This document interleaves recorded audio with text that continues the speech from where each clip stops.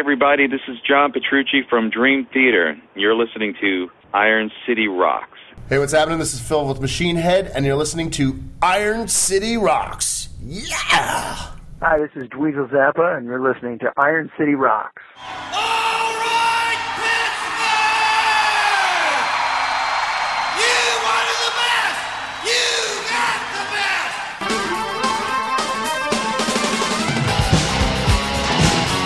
Ain't nothing but a good time.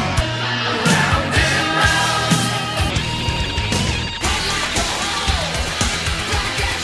Love is like a rock.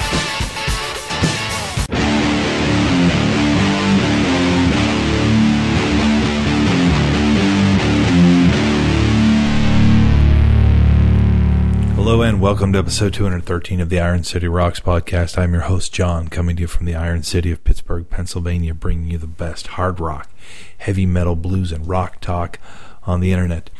Episode 213, we're joined by three pretty cool guests. We have joining us son of the late Frank Zappa, Dweezil Zappa, who I think a lot of us from the 80s remember My Guitar Wants to Kill Your Mama. The video he did for that was really cool, and killer rendition of You're a Mean One, Mr. Grinch over the years. But as of late, Dweezil has been doing a project to pay tribute to his father, Zappa Plays Zappa. They will be in town in Pittsburgh to do the Carnegie Library Music Hall of Homestead down in Munhall, down by the waterfront, on September 4th. That tour is going all over the place, so if you're in the sound of my voice, be on the lookout for that. So Sean was able to sit down and have a chat with Dweezil Zappa about the project. Pretty long conversation, some really cool insight from Dweezil, so we'll get to that in just a second. Also joining us, a band that was in town and had been on the road and making quite a stir in the rock and jazz community, even fusion, the Aristocrats, who did a killer show at the Hard Rock Cafe. We were able to speak to Brian Beller just before them coming to do that show, so we're going to get to that interview in just a little bit. We're also going to introduce you to a really cool guitar player named Patrick DeCoste, so we'll get to that a little bit as well. So without further ado, Mr. Dweezil Zappa. And I say welcome to the show. Hey everyone, thanks for tuning in with us today. We have a very special guest. We've got Dweezil Zappa. How you doing today, Dweezil? I'm doing very well. Thanks for having me. Thanks for coming on the show. A couple of things I wanted to talk to you about today. First off, let's talk a little bit about Zappa Plays Zappa. You guys are getting ready to hit the road again coming up this fall in support of the 40th anniversary of the Roxy and Elsewhere album. Can you talk a little bit about this upcoming tour? Yeah, it's going to be a celebration of that record. We have a lot of things that seem to be leading us towards that anyway, because this year Gibson Guitars made a Frank Zappa Model SG that's based on the Roxy guitar.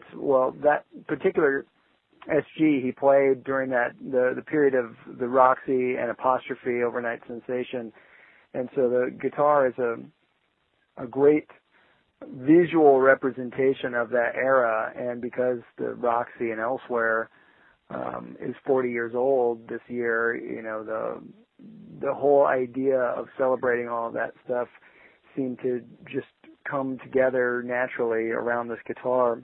Right. And the record itself is a fan favorite anyway, because it's got a lot of some of the grooviest tunes on there, Pygmy Twilight and Village of the Sun, right. Things like Echidna Zarf and the very twisted Don't You Ever Watch That Thing. Right. All those tunes are great representations of Frank's signature sound, but probably the hardest song on the record, which we have yet to ever play, and we're in the process of getting ready to learn, is the Bebop Tango. Right. So, this tour, would this be, because I know you guys are releasing the DVD of the original show this year, and then re-releasing the double live album. Is this going to be the album that that's been released before, or is this going to pull from some of the newer songs too off the double album? the version that we're going to play on the road is the actual playlist from the well-known Roxy and Elsewhere. Right. Yeah, so we will play that whole record top to bottom, as well as probably over an hour of other material from Frank's catalog. Very cool, very cool. Now, you've been doing this Zappa Plays Zappas for about 6-7 years now, since 2006. How did the idea of doing this come about? Well, it really came about because anytime I was talking to anybody who was under 40, it seemed that they didn't know anything about my dad's music, and sometimes the name didn't even ring a bell. So I just thought that his contributions to music were great enough that an effort needed to be made to reintroduce his music not only to his core fan base, but to a whole new audience. Right. Because I think that his music is mostly misunderstood in terms of what has been exposed in a broader sense. So for example, if the only songs that you've ever heard are Valley Girl and Don't Eat the Yellow Snow, you wouldn't have a very clear understanding of what the totality of Frank's musical output was. You'd be skewed towards thinking it was just comedy or novelty music, which is kind of what he gets put into a category of. But if you really take into consideration some of these other songs that we're talking about, even from the Roxy and Elsewhere, songs like Don't You Ever Watch That Thing or Kid Nazarf or Bebop Tango, these songs are not messing around. These are serious compositions that have, very complex and sophisticated ideas in them, and they're extremely challenging to play and execute. And that's, what kind of challenges have you guys faced, like, putting a band together, too, that can handle playing, like, a lot of this music? How much rehearsal time do you go leading up to, like, a tour, and how do you pick the musicians you're going to be working with? In the beginning, when I put the whole band together, it was an unknown factor of how much rehearsal would be needed, and one of the key things I wanted to do was put a band together that was comprised of musicians that had no formal affiliation with Frank's music, because one of the key items that sort of also becomes confusing to the public if they don't do some research on it is there seems to be this opinion that the only way to perform Frank's music is if it is including former alumni. Right. And that's not really the case, especially if you were going to plan to have the music exist into the future.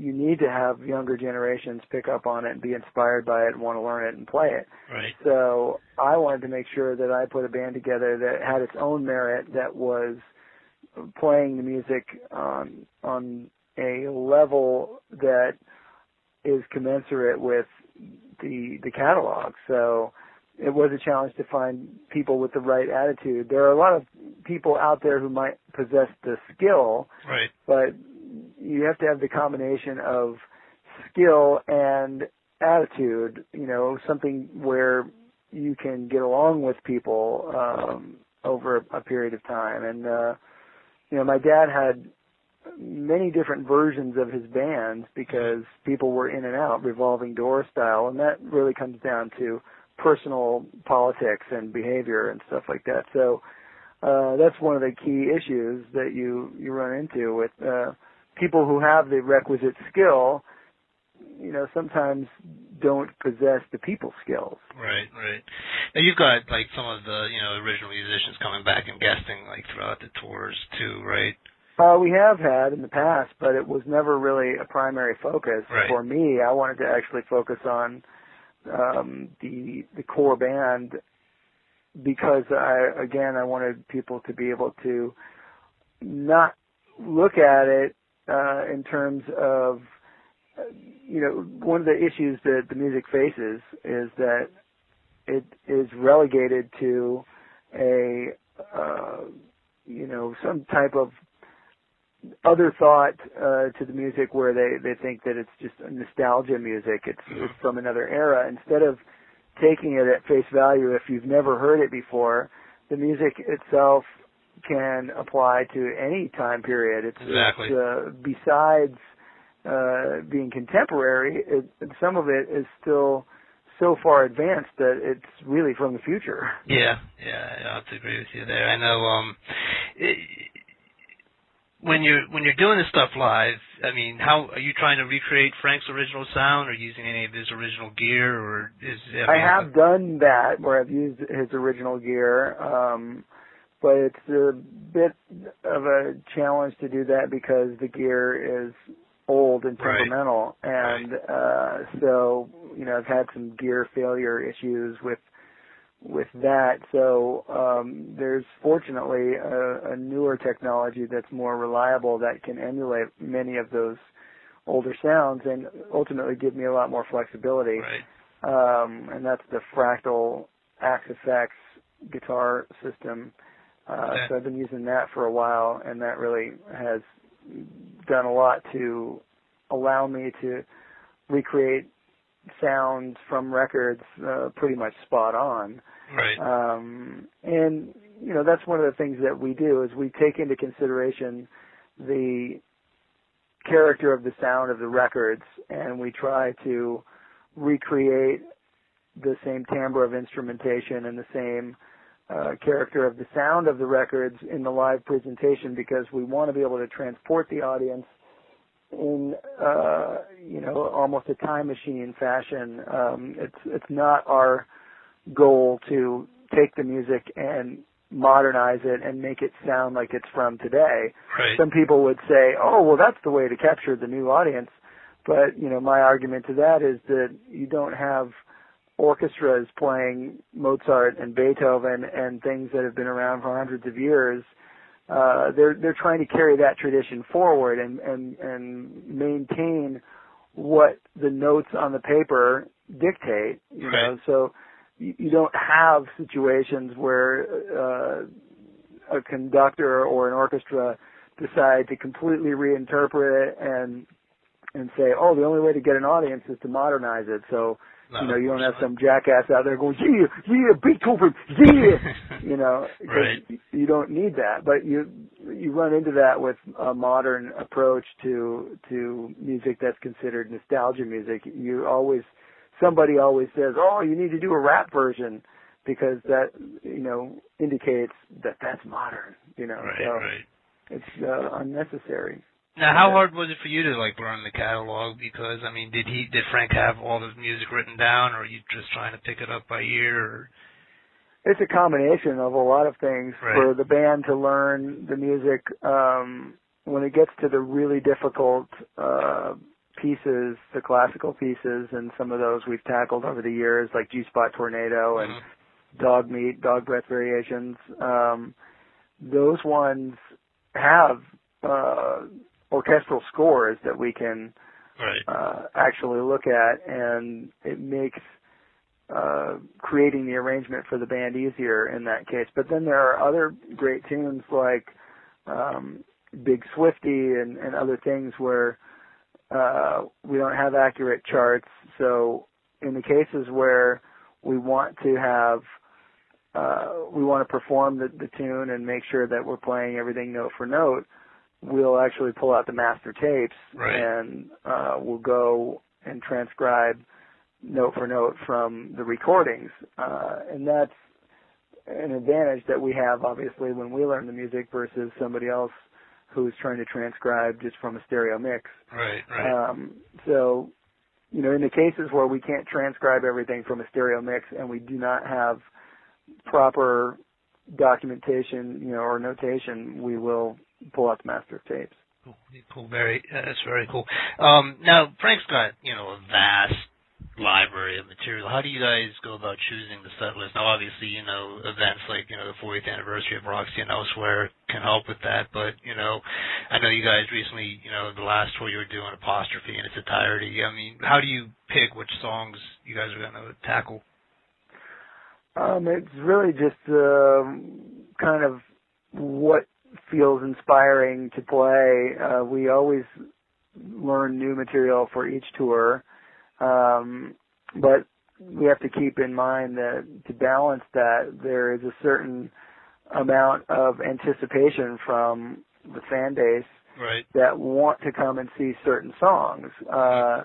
And so we try to rotate some things that, you know, we know are kind of fan favorites and have them on hand. Sometimes we'll even ask the audience what they would like to hear and give them a choice between a couple of songs. But generally speaking, the so-called or quote-unquote hits, certain songs like, you know, Montana and Cosmic Debris and Stinkfoot and things that generally are pretty familiar, those things are always lurking, so right. we can play those, you know, Zombie Wolf. And but one of the other things is that we do try to purposely steer clear of some of the ones that traditionally would be considered, you know, radio hits. Right. Like songs like Bobby Brown. People ask about that one all the time. We've played it before, but we tend to want to focus on the songs that seem to be underappreciated. Right. So that's one of the key things is, you know, occasionally we did one tour where we played almost the whole set was deep album cuts that many people were not familiar with, but right. the point was to give them a chance to hear those songs. Exactly. And I mean, I know, like, for me, because, you know, I wasn't, you know, really old enough to appreciate Frank's music when it was first coming out, and I, you know, over the last, you know, 10, 15 years or so, I've gained like a greater respect and understanding of his music, and it's great for me to, you know, see you guys perform this live and stuff that, you know, wouldn't have been able to see unless I was there, you know, when it first came out. And many times we actually play versions of songs or even songs that Frank never played other than on right. a record. So there's a combination of those things. You know, sometimes we'll be playing an album version of a song, whereas the album version only exists on the record because right. when it was played live, he always changed it. So exactly. That's one of the things that is maybe not so well known about Frank's music is that there are multiple versions of dozens and dozens of songs in the catalog that right. that really reflected arrangements that suited the particular band that he was using at the time. Mm-hmm. So what that really gives the listening audience a chance to do is become familiar with multiple versions of songs, as if the songs themselves have this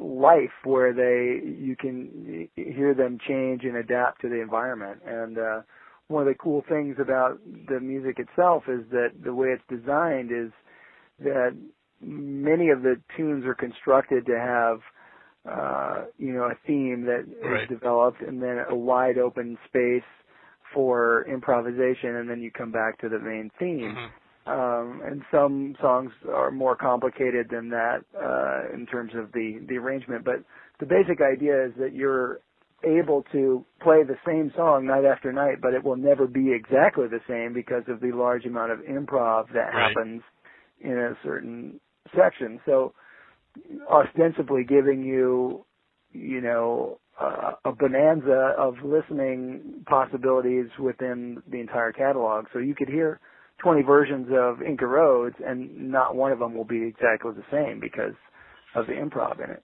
Exactly. That's a great thing to experience live. What kind of audiences have you been getting? I mean, have you been getting a lot of the younger people that you know would be important to keeping Frank's music alive?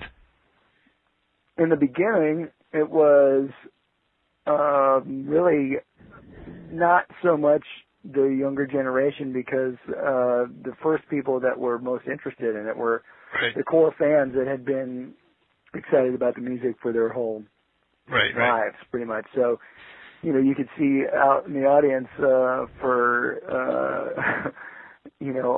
quite some distance, it was all guys over 65, right. and the occasional wife or girlfriend.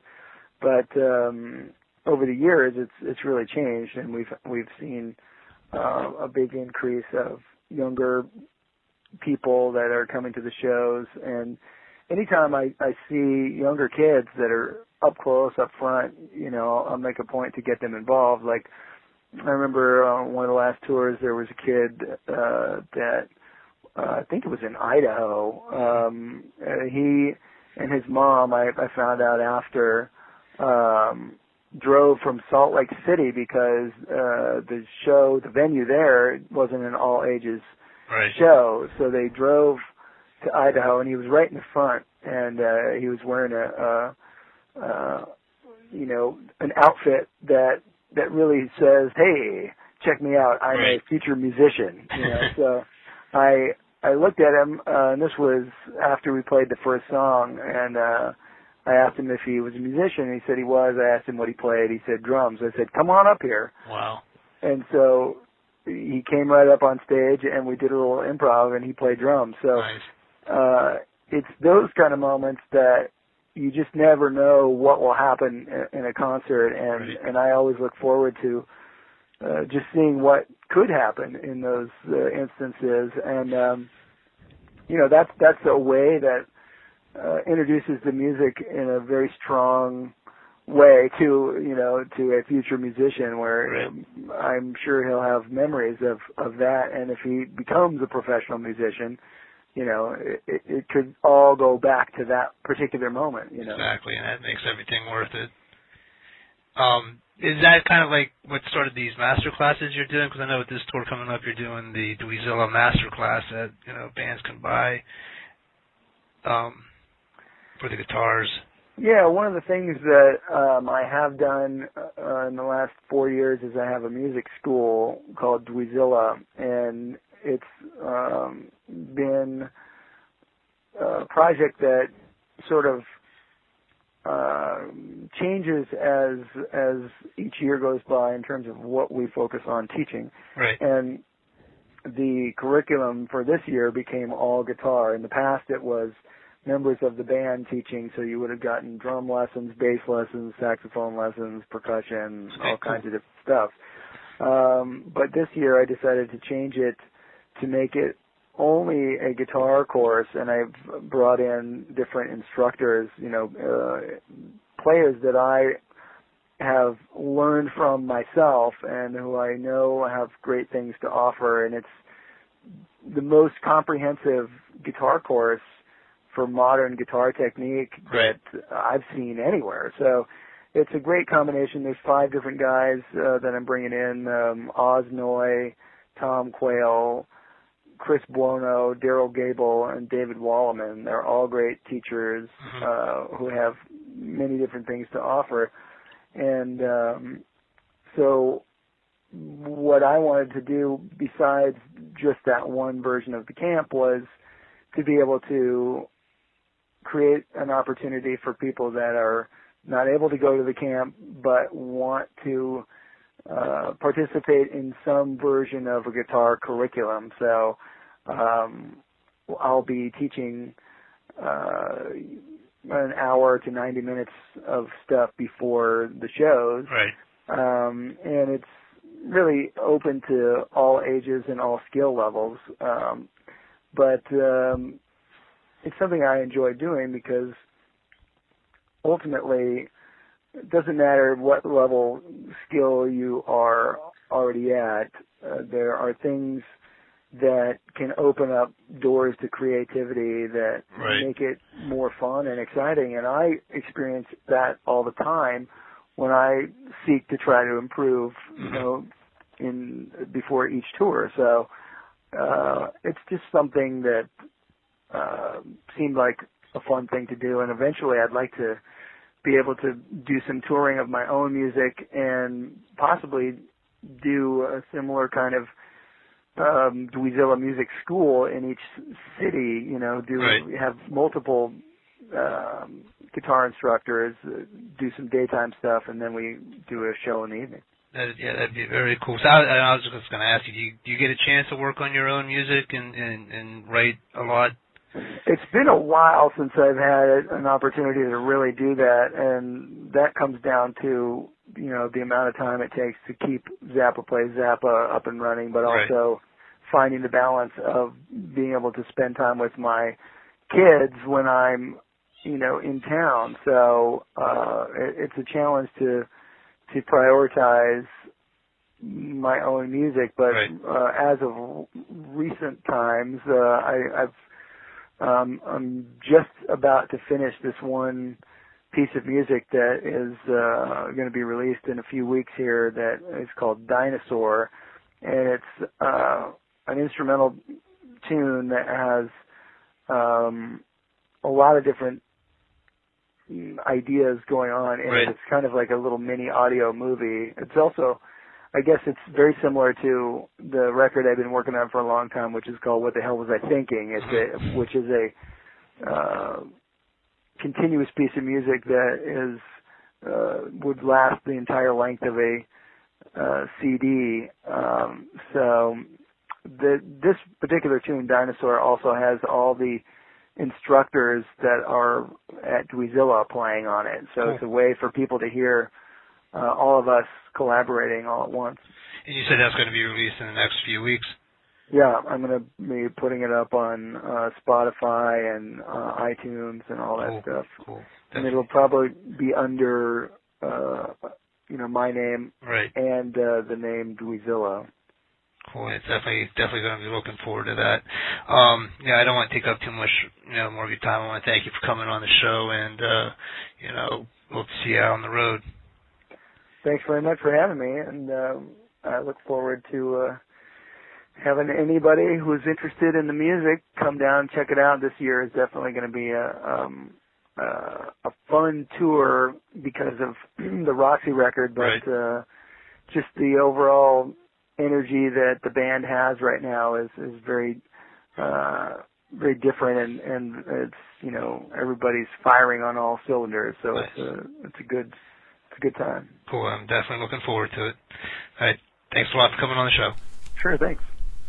All right. A big thanks to Dweezil Zappa. Again, Zappa Plays Zappa, September 4th at the Carnegie Library, Music Hall of Homestead. Our next guest also going to be making an appearance at that facility as well. His name's Brian Beller. He was just in town to play the Hard Rock Cafe with his power trio, for lack of a better term. Kind of a rock instrumental fusion. Think Satriani, think Vai, think a little bit of Zappa, throw it in with some Larry Carlton and Al Di Meola. It's really a very, very cool mix of guitar magistry. The band is the Aristocrats. They did a show at the Hard Rock Cafe, as I said, but Brian also is doing duty with Joe Satriani, so he will be at the Carnegie Library as well on Joe's Unstoppable Momentum tour, which hits the library on the 29th of September. So could that be coming up before we know it to get a chance to see Joe Satriani, which is always awe-inspiring as well. So we're going to get into that interview. Let's play a little bit of the Aristocrats first, just to give you a little bit of taste, though. Here's a song called Louisville Stomp.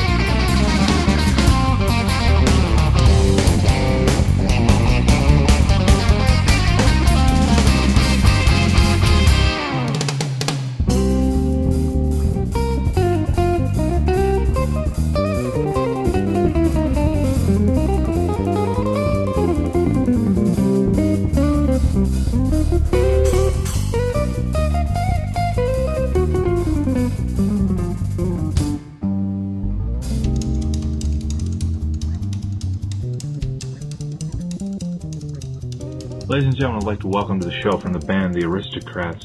We've got Brian Beller on the line. How you doing, Brian? I'm doing very good. How are you?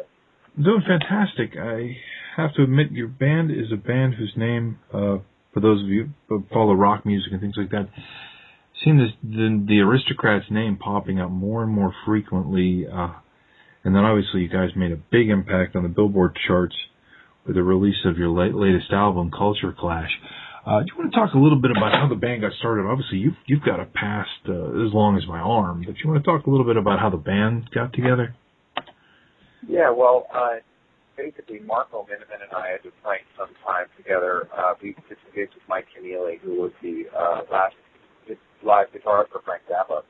We played with him and we kept in touch with playing gigs here and there, and we had done a gig in Russia with Greg Howe, who's a great guitarist. Absolutely. And I thought this would be fun to bring to the Anaheim NAMM show in 2011, winter. And so I booked the gig there, and then it turns out that Greg couldn't make it on fairly short notice, so then we had to find another guitarist. Well, people on Facebook had been telling me about Guthrie Govan, and I had never heard of him. And I went and watched a video of his, and I was just like, holy God. So Marco and I reached out to him. He said, hey, you want to be big with us? Because, Guthrie lives in London. But we figured he would be at the NAMM show anyway. Yeah. And it turns out that he knew who we were. And so that worked out okay. And then we got together for this one gig where we all have solo albums out. So we each picked 2 songs from our back catalog. Okay. We did one show at the thing called the Anaheim Bass Bash. And we could tell from the very first, we only rehearsed once, we could tell right away that something special was going on when we played together. And then at the show, people just went nuts. They literally just demanded that we become a band like right on the spot. So only 3 months later, we made a record, and the next thing you know, we were touring, and we spent about, on and off 18 months on the road together. And, and all that experience kind of really fed into, making this new album, Culture Clash. Now, do you, when you did that first gig, did you guys have a lot of time to rehearse for that? Or, is it just, for those... One 2-hour rehearsal, that was it. 1 2 hour, okay. So you guys just gelled. Let me ask you this: as musicians, is there a lot of non-verbal cues that you give each other to know? Obviously, as talented as the 3 musicians you are, it would be probably very easy for you to just all kind of go out and do this freeform soloing thing and step all over each other. How do you, even in the context of your songwriting, how do you keep it so it doesn't end up as just noise? Well, there are forms to these songs. Even though we landed on the contemporary jazz charts, which we all thought that was kind of funny, essentially we're a rock fusion band. So, rock implies that the songs will have some kind of through post form, as opposed to just a head and then 8 minutes of blowing and then another head. Right. So, there's some structure to it, but we want to, in the spirit of Frank Zappa, for lack of a better record, to push the structure of the song, have fun with the structure of the song, really play with them a little bit. And there's a lot of nonverbal communication that goes along with making that work. We have a good time on stage and give each other a lot of looks. Trying to keep it light, but at the same time, execute. Yeah, I think of, in a situation like sometimes the G3, the jam at the end. I remember specifically watching one with Satch Vai and Yngwie Malmsteen. It was kind of like maybe Yngwie wasn't getting the cues when not to play sometimes. And, you guys can get kind of in each other's way. So that was, as a non-accomplished musician, I was always curious about. When you write these songs, for the new album, do you guys just kind of get in a room and let the tapes roll? Or do you sit down and kind of chart out the structures of the songs first? Well, actually what we do is, since we're all writers and we all contribute equally to the album, each person contributes 3 songs. We each write our songs in isolation. We can each make a demo. Okay. So, I can program drums, just hack out the guitar, and Guthrie's a great bass player, program drums, and Marco can play everything. Okay. So we were able to generate the vision for our song ourselves, then we sent it to the other guys. Then we get together in a room, in the same room, studio, not file swapping, sitting in our, remote locations. We get together. In this case, we got together in the studio in Nashville, where I live, and we tracked the album in a room. Okay, so you guys all kind of speak each other's language, so to speak, to a degree, so you can communicate. And and everybody, when say we're playing on a Guthrie song, so Guthrie's the producer. If we're playing on a Marco song, Marco's the producer. Okay. Same with one of mine. So it's a functioning democracy.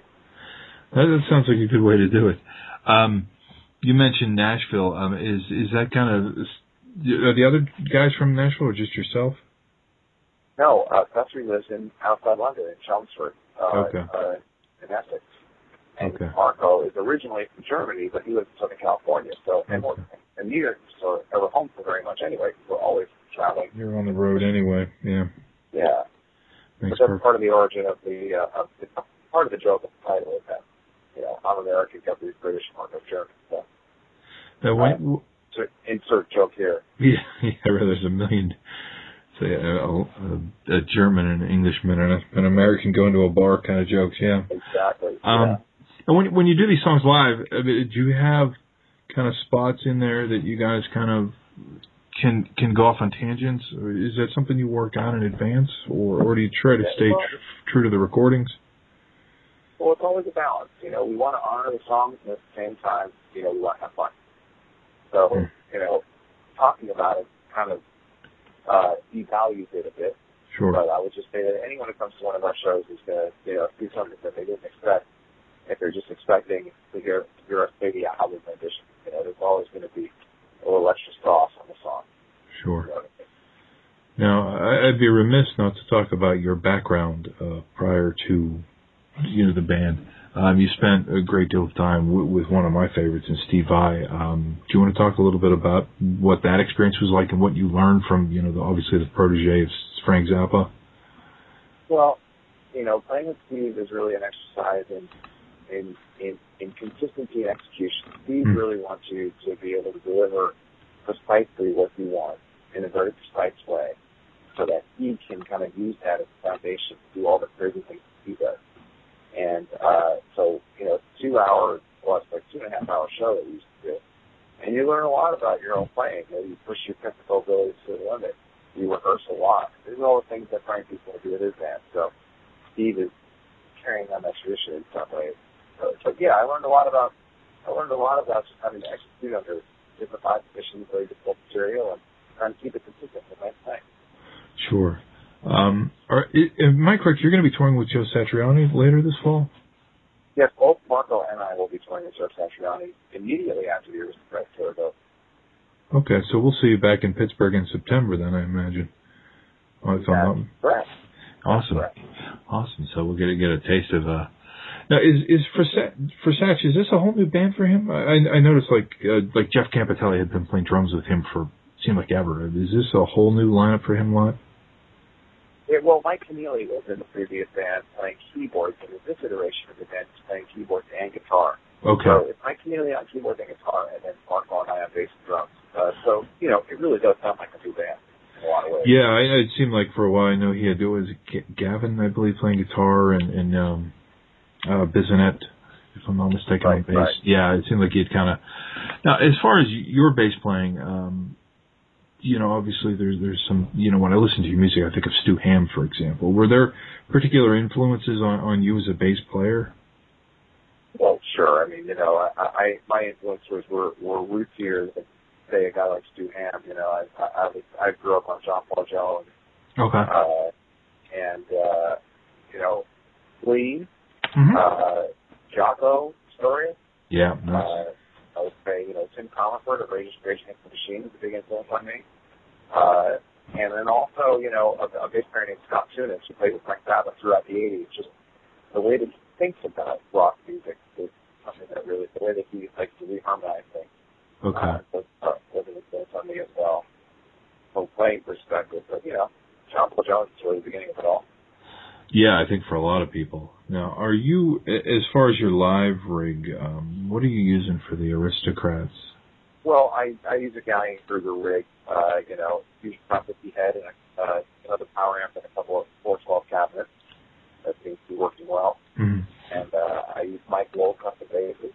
I have a Modern 5, which is active, and I have a PJ5, which is passive. The active one's very bright sound, and the passive one's darker sound. Mm-hmm. And I have a gigantic pedal board that it would take 10 minutes just to explain the whole thing, so I'll spare you. That's okay. I appreciate that. One other question, kind of a non-Aristocrats, but your experience with Death Clock. How did you get involved with those guys? Death Clock is something that happened because of Brendan Small, who is the creator of the show and the guy who writes all the music for the show. Strange thing enough, he was a Mike Keneally fan from very early on. Okay. He followed Mike and I when we were back in Jesus Apple band back in the early 90s when he was a Berkeley College music student. So when Death Clock became a hit television show, which is what it is, and the big band put out a real record that was popular, and it was time to bring that band on tour, Brendan called Mike and I to be in the band, which for Mike was kind of funny because he never really got into metal, but of course Mike Keneally could do anything, so he did it. I, on the other hand, was a huge metal fan and loved Metallica, and Slayer, and, you know, all the 80s thrash metal stuff, so it was really fun for me to actually get the opportunity to be in a quote-unquote real metal band. Real metal, yeah. Great. And you also, at one point, you played with James LeBray from Dream Theater, correct? Yeah, the James LeBray stuff was just remote recording. Okay. I did 3 records for him. He sent me the tracks, and then I just would play bass and send it back to him, and there you have it. But yeah, I mean, obviously, you know, being in Dream Theater, a lot of people know what James LeBray is up to. There's some people who found their way to me just through that. Yeah. Now, like when you play with James, for example, do you know, intentionally do things different than John May Young did, or do you try to incorporate some of what he did into that, or were you given any direction as far as that? No, and to be perfectly honest, I really don't even know what John Young does because I don't have any Dream Theater out for it to admit. So it's not that I don't appreciate what they do. I just never have any of that out. Sure. So I just kind of looked at it like, okay, well, you want me to play bass on this record? I'll do what I do, and hopefully he'll like it. Right. So you just kind of you're Brian instead of trying to be John. That's a great way to do it, actually. So the band, I mean, the Aristocrats, obviously the new album is out. You're going to be in Pittsburgh tomorrow night on the 6th of August doing a show at the Hard Rock Cafe. You're just going to be hitting the road from now till the end of the year pretty much with the record, or other than your break with Satriani, or you guys just kind of tour when schedules work? Yeah, the way it's going to work is that the Aristocrats are going to be going all the way to the end of August. Okay. And immediately we're going to go to Joe Satriani right after that for America for 2 months. So basically I don't get home until the end of October. And then that's it for this year. But there's lots of plans for 2014 already in the works. Both Aristocrats and Joe Satriani. All right, a big thanks to Brian Beller with the Aristocrats.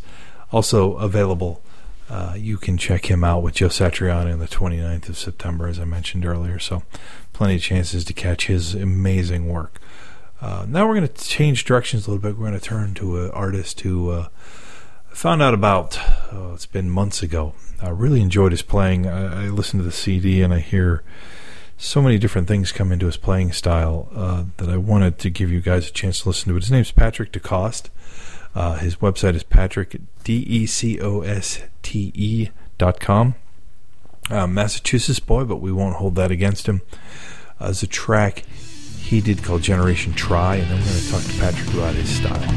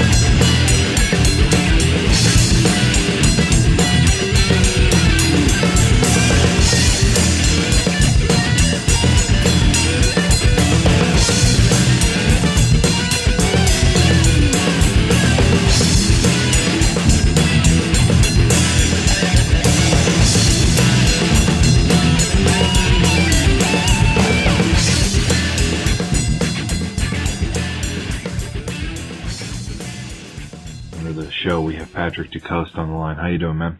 Good. Thank you very much for having me. I'm stoked to do this. Yeah, it's great. We've had a lot of, kind of legendary and historical guitar players, and I'm glad to have your incredible talent added to the mix. I have to admit, one of the first things that caught my attention when I caught an email from you was Shea Stadium. Yes, sir. How does that come to be? And what was that experience like playing Shea Stadium? Obviously it was awesome. The opportunity to play in front of over 50,000 people is not something that many people get to do. It's the start of it isn't really all that glamorous. I just went on the Mets website and saw what it took to play the national anthem, and 99 out of 100 sites that I go to say, if you want to sing, send us an a cappella version of the national anthem. But knowing that I can't sing and I clearly would have no shot doing that, I sent my instrumental version in, and the guy gave me a call, and we worked on a few dates, got one that worked, and made it happen. So it was definitely wild experience. And for those that didn't see it, can you give us, was it more of a traditional version? Did you go Hendrix on it? Yeah, no, I definitely, I went traditional. I kind of have my own version. A lot of people expect the Hendrix stuff, especially after 9/11. A lot of places want it to be really conservative. They don't want you to take too many liberties with it. There's some variations of the melody a little bit, but for the most part, it's pretty straightforward. A lot of chord melodies. No distortion at all, no whammy bar dives, nothing crazy. Yeah, I was thinking back, as you were saying, not the Hendrix version, too. I don't know if you would remember Steve Vai's version he did way back in Rock and Jock, right? Yeah, the Rock and Jock. I don't remember a damn thing about the game, but I remember Steve Vai with those sweet green cowboy boots playing a wicked version of that. Yeah, I think Eric Johnson did it a year later or a year earlier, somewhere around there, too, for the Rock and Jock. Yeah, which I can imagine. I didn't see that, but I can't imagine it being quite the same. Let me ask you this: Shea Stadium. You're from Boston. How was that? It was awesome. It's not like they went around saying, "Hey, this guy's from Boston," or anything like that. Did you get it in your introduction? Did they say from Boston, Massachusetts? No. I don't think that was an option. It definitely wasn't something that I was thinking of doing. It's an opportunity, and you kind of, I like to joke around a lot, but, obviously music is something I take pretty seriously, so I didn't kind of want to, put it out there that I was from Boston or whatever. It's not about me, you kind of just, you play to the situation, and it was just a great opportunity, and you don't want to push anyone's buttons or do anything. The goal is to do it and to get invited back. So, the situation was so overwhelming too that I definitely wasn't. I was so focused on that I wasn't really. It wasn't a Boston, New York thing or anything like that, and it's the Mets, it's not the Yankees. So. Yeah, that's probably what I noticed. I don't know if you follow baseball, but just watching Neil Diamond the other night, and I'm thinking these people in New York realized that this was a Boston thing. Oh yeah, I'm just kind of, that was an interesting to see. It's not easy. Now, when you play that, not to harp on the national anthem, but I know in a lot of football stadiums and things like that, there's a tremendous amount of echo. Yes. Did you have in-ear monitors or something to kind of help you with that, or how do you handle that? It's funny how it works because we got a sound check, or I got a sound check, and it was literally like you turn the guitar on, and he goes, "Can you hear it? Great, that's it." And then the union guys pick the pedal board up, and they take it off the field and everything. But right when I did it, I really only had about 3 to 5 seconds of a sound check, and I noticed right away that there was that echo. And it'll really throw you off because if you're sitting out in the center field at a game and someone hits a fly ball, you're going to hear the crack of the bat by the time the guy's, halfway down to first, if not on first. Yeah. So, and that's what you're dealing with. So, you can visit the video on YouTube and you'll see that I have my Mesa cabinet and it is directly in front of my face. And that's what I used as my monitor was I just had to focus on the amp itself and not listen to what was coming out of the stadium or listen to anything else. So that's kind of, I figured that out really quick, and I'm really grateful that I did it that way because I kind of just mimicked that setup everywhere I go now. Yeah, it can really hose you up if you're listening to, delays and things like that. Now, I'll never go direct in an arena. If anything, I'll do like a dual microphone and DI input, but I need my amp as my monitor for those type of gigs. Yeah.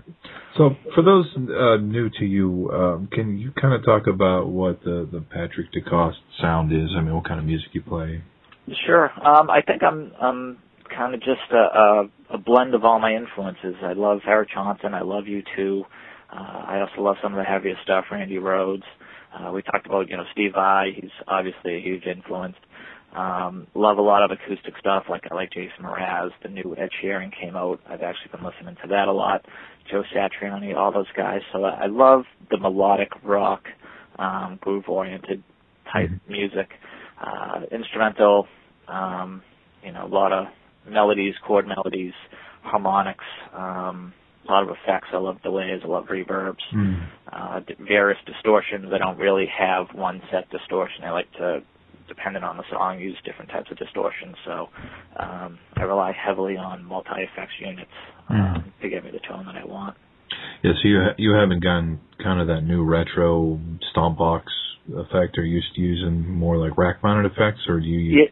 No, I'm actually endorsed by Digitech, so okay. I use their multi-effects modeling. I use their delay and their looper pedals because I'm into looping and stuff as well, especially for acoustic stuff. So I don't like to be boxed into one certain tone. The problem is I will find a tone I like, and 3 weeks later I'll be looking for something else. So I just, I don't have the finances to have 700 stomp boxes and 800 amps, So that's what these, modelers allow me to do is get the various tones that I want, switch from time to time, and save the settings that I have, and go back to them if need be. Yeah, and for anybody out there that's kind of new to guitar, I can't recommend enough. I have a Digitech RP unit that's, 10 years old probably, and it's a fantastic, you look back to when I started playing guitar, and, you were lucky if you had a distortion pedal going into your amp and how dry your sound was. And you would listen to these fantastic records of guys like Steve Vai, and you sounded nothing like that, no matter how good you played. Your amp was still, you're trying to play through a Squier 15-watt amp with a $50 distortion pedal, and it was just not the same. And then you get these Digitechs, and you've got reverb and flange and wah and everything, for $150 or something. Sure. It's amazing how far they've come. Yeah, it is crazy, and I like them too, because when you get to a gig and loading and unloading, you're turning knobs and you're hitting buttons, and by the time you get to the gig, you don't know what you've you've accidentally pushed or what have you, and these systems allow you to save presets. So whether a knob is turned or not, as long as it's not the volume knob, you're in good shape, because it's going to save all your trebles and bass settings. Yeah, I mean, it's amazing to see. I mean, I know in talking with like Phil Collin from Def Leppard that they were using direct box, but somehow he was using Amplitude, I believe it was, for everything, so he didn't have to worry about his effects. He's not lugging around cabinets and heads and like that. But then, on the opposite end of the spectrum, you mentioned Eric Johnson, who spends, an eternity in a sound check, because that's what he loves. He loves to deal with the toy. But I mean, it's, he's to that level. He can be afforded that much time for a sound check. You get a couple seconds, Yeah. Clank, can you hear it? Let's go. Yeah. I mean, it might catch up with him too, to the point where he uses a lot of really vintage, really old pedals, and at a certain point they may not just work anymore. And if he gets to a point where he's so reliant on this one pedal, he's going to be pretty limited with his resources to be able to get that. So, obviously, if anyone will figure out a tone to complement that, he will. Not that he's stuck to one pedal, but the way that technology is moving now, if people are hip to the modelers, then they're definitely in good shape for what's to come and where the technology is now. Yeah, it is amazing where this technology has gone. Now, you do some workshops and such with Boston University. You still do that? Teach quite a bit? I teach. I'm an instructor in residence at Bentley University. Oh, okay. And I did do a quick little speaking thing at BU regarding working full time, and also being like a quasi-professional musician, and the balancing act between the two. And I've had some success, with that, and speaking and being on panels and situations like that. I teach privately out of my house. I also teach on Skype, so definitely keeping busy. Yeah, and that's another avenue. I mean, that is, you'll see this, and it's so exciting because you can see guitarists. When I know when I was younger, taking guitar lessons meant you were going to some 18-year-old kid's mother's house to take a lesson, and you were lugging your harmony guitar with you. But I mean, now the technology is such, that you could sit down with Alex Skolnick and have a guitar lesson. Yeah. Wow. Yeah, it's crazy. I took a lesson with Greg Howe, who, Greg Howe. People may know him as a solo act. He's also toured with Michael Jackson, Justin Timberlake, and he has a resume that is pretty phenomenal. And he was teaching online, so I got to study with him. But 5-10 years ago, that wasn't even an option. So it is wild where things are now.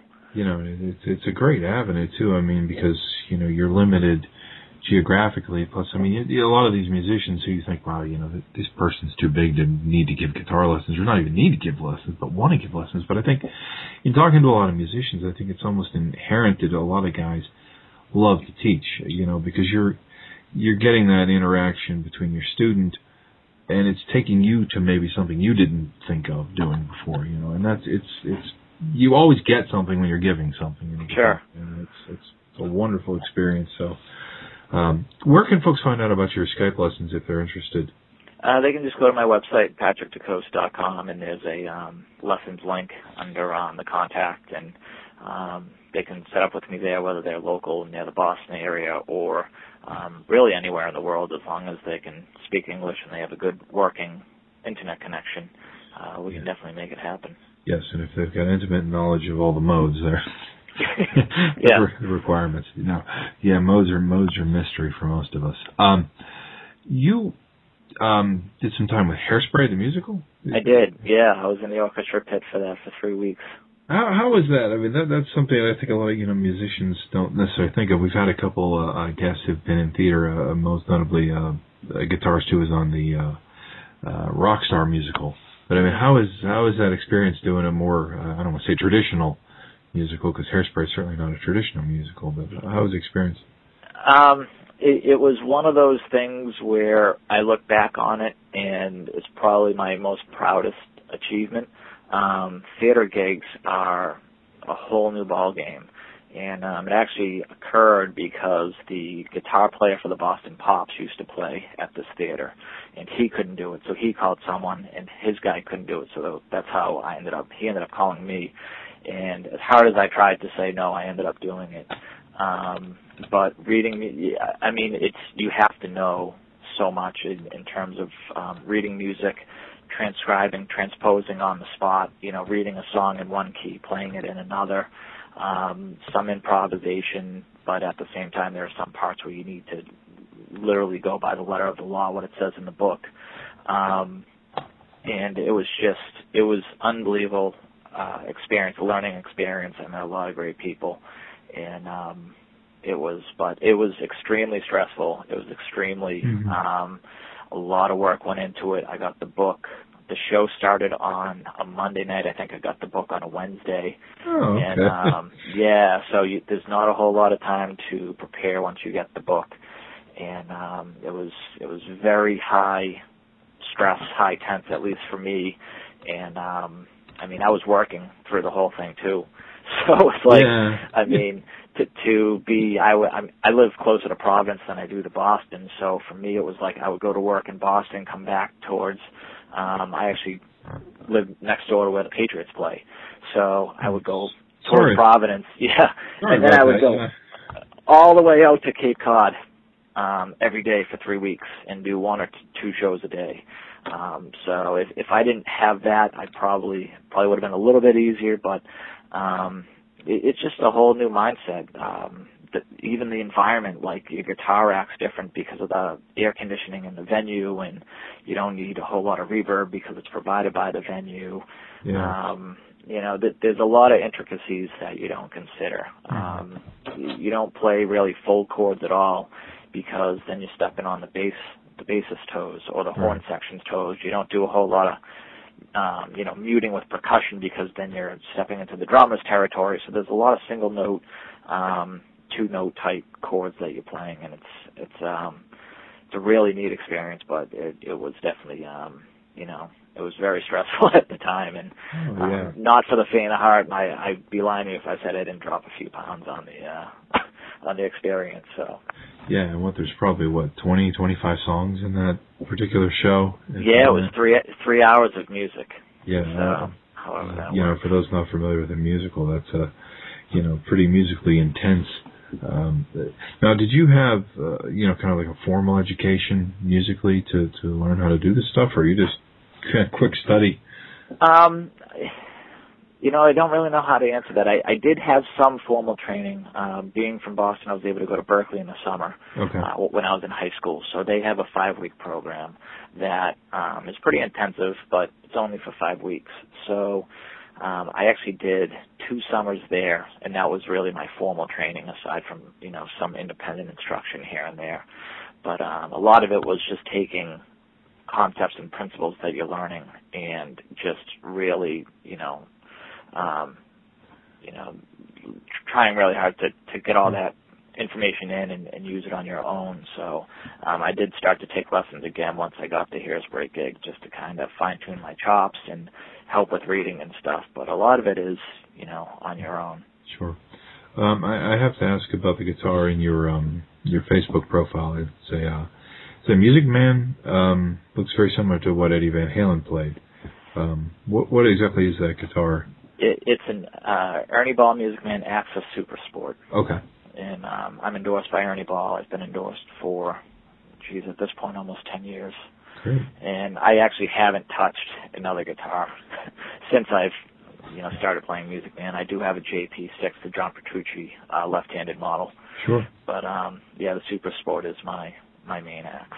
Now, let me ask, the bridge on the guitar. What is that? I'm used to seeing the Floyd Rose in those type of guitars. It's their own whammy system. Okay. It's not a Floyd Rose. It's just kind of a standard whammy. It actually goes in by magnet. I know some Ibanez's you twirl in, and they're almost like a squirrel in. And this one is you just pop it in, and there's a magnet at the bottom that'll catch it. Yeah. Is that the same bridge that's on the JP model? No, the JP model has a different bridge. I'm not too techie to know the difference between the two. Yeah, I had John explain that bridge to me at one point, and it was way over my head. Yeah, I mean, that would be like another just more stuff that I'd have to dive into to learn, and I just kind of leave it up to them. I play it if it sounds good, great. If it feels good, if it's lightweight, I'm good to go. I'm not too techie in that regard. That's a beautiful guitar. You're going to be doing some shows coming up, obviously primarily up in the Northeast. I see you're playing the Mohegan Sun. Do you want to talk about what that event is? Yeah, that's cool. I started doing the anthem there after Shea. I just kind of snowballed the Shea gig into a few other arenas around town. So I started playing the national anthem at Mohegan Sun. It's actually the WNBA team, the Connecticut Sun, play there. And he just said, a lot of our anthems now he doesn't handle, but he does handle halftime shows. So I went out and I did a halftime show last year, and they're having me back this year to do it. So, which is really cool, because now I get to play arenas and play original music, as opposed to, and it's not a minute and 20 seconds like national anthem gigs. So it's a really cool experience. Awesome. Well, that's fantastic. Again, that's Patrick DeCoste, and that's with an E, or DeCoste, I'm sorry, with an E on the end, .com. You've got all your information and your links and stuff like that, and it's been a pleasure talking with you, man. I appreciate it. Yeah, no, I thank you. I appreciate, I'm definitely a fan of the podcast, and I'm honored to be on it, so I appreciate your time and for giving me a call. No problem at all. All right, I want to thank Patrick DeCoste for joining us on the show. Also, Brian Beller of Aristocrats and Joe Satriani's band, and also certainly Dweezil Zappa. Again, Dweezil in town on the 4th of September, Brian on the town on the 29th of September, so a chance to see both those guys. Really cool. Hope you all enjoyed. Kind of went in some artistic rock direction this time around. For those new to the show, we do a blend of of hard rock, heavy metal, dip into some blues once in a while. So if you like this kind of material, this is pretty representative of the kind of stuff that goes on Iron City Rocks.